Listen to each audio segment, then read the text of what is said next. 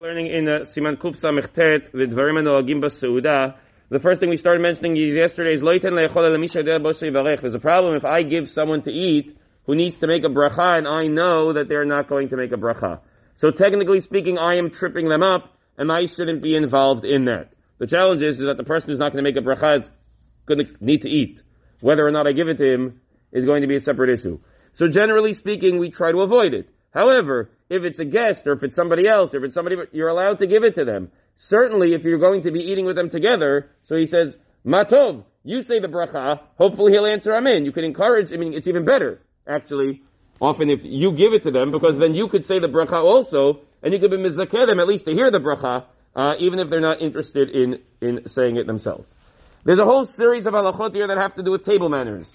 When it's appropriate to eat it, when it's appropriate not to use your hands, but to use silverware, to try to keep yourself clean during a meal. There's a Gemara that says not to talk during a meal. That was assuming only when they used to lean during the meals. Nowadays we sit in chairs, and it's a safe thing to do. There are a whole bunch of halachot here that deal with proper table manners, and we're not going to go through all of the details.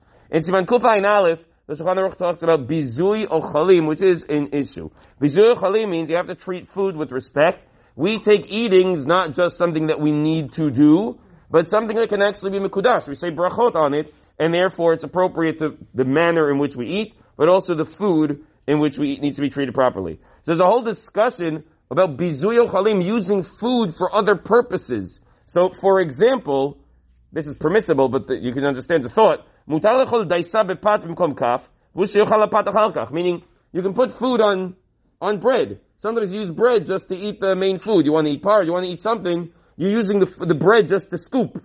So, that's bizui ochalim. You're using the bread to scoop, you're not using it for food. Yeah, but you're going to eat it afterwards. So long as you eat it afterwards, that's not a problem. He says, and you want to be even more careful.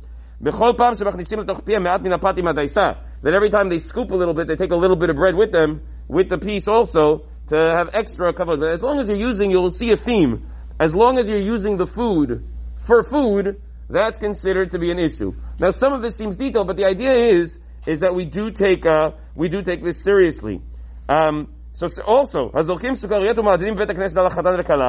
you're throwing candies in shul, so you have to be careful that it doesn't come lidei bizayon. You shouldn't throw it in places that are dirty, meaning once you threw it, no one can eat it anymore. This happened. If you see food left like that, you have to pick it up. You have to remove it. You have to be careful that food shouldn't become asur to eat. It's an issue, particularly in shul. When we throw candy, so then sometimes there's a lot, so we're not particular, sometimes you end up stepping on them.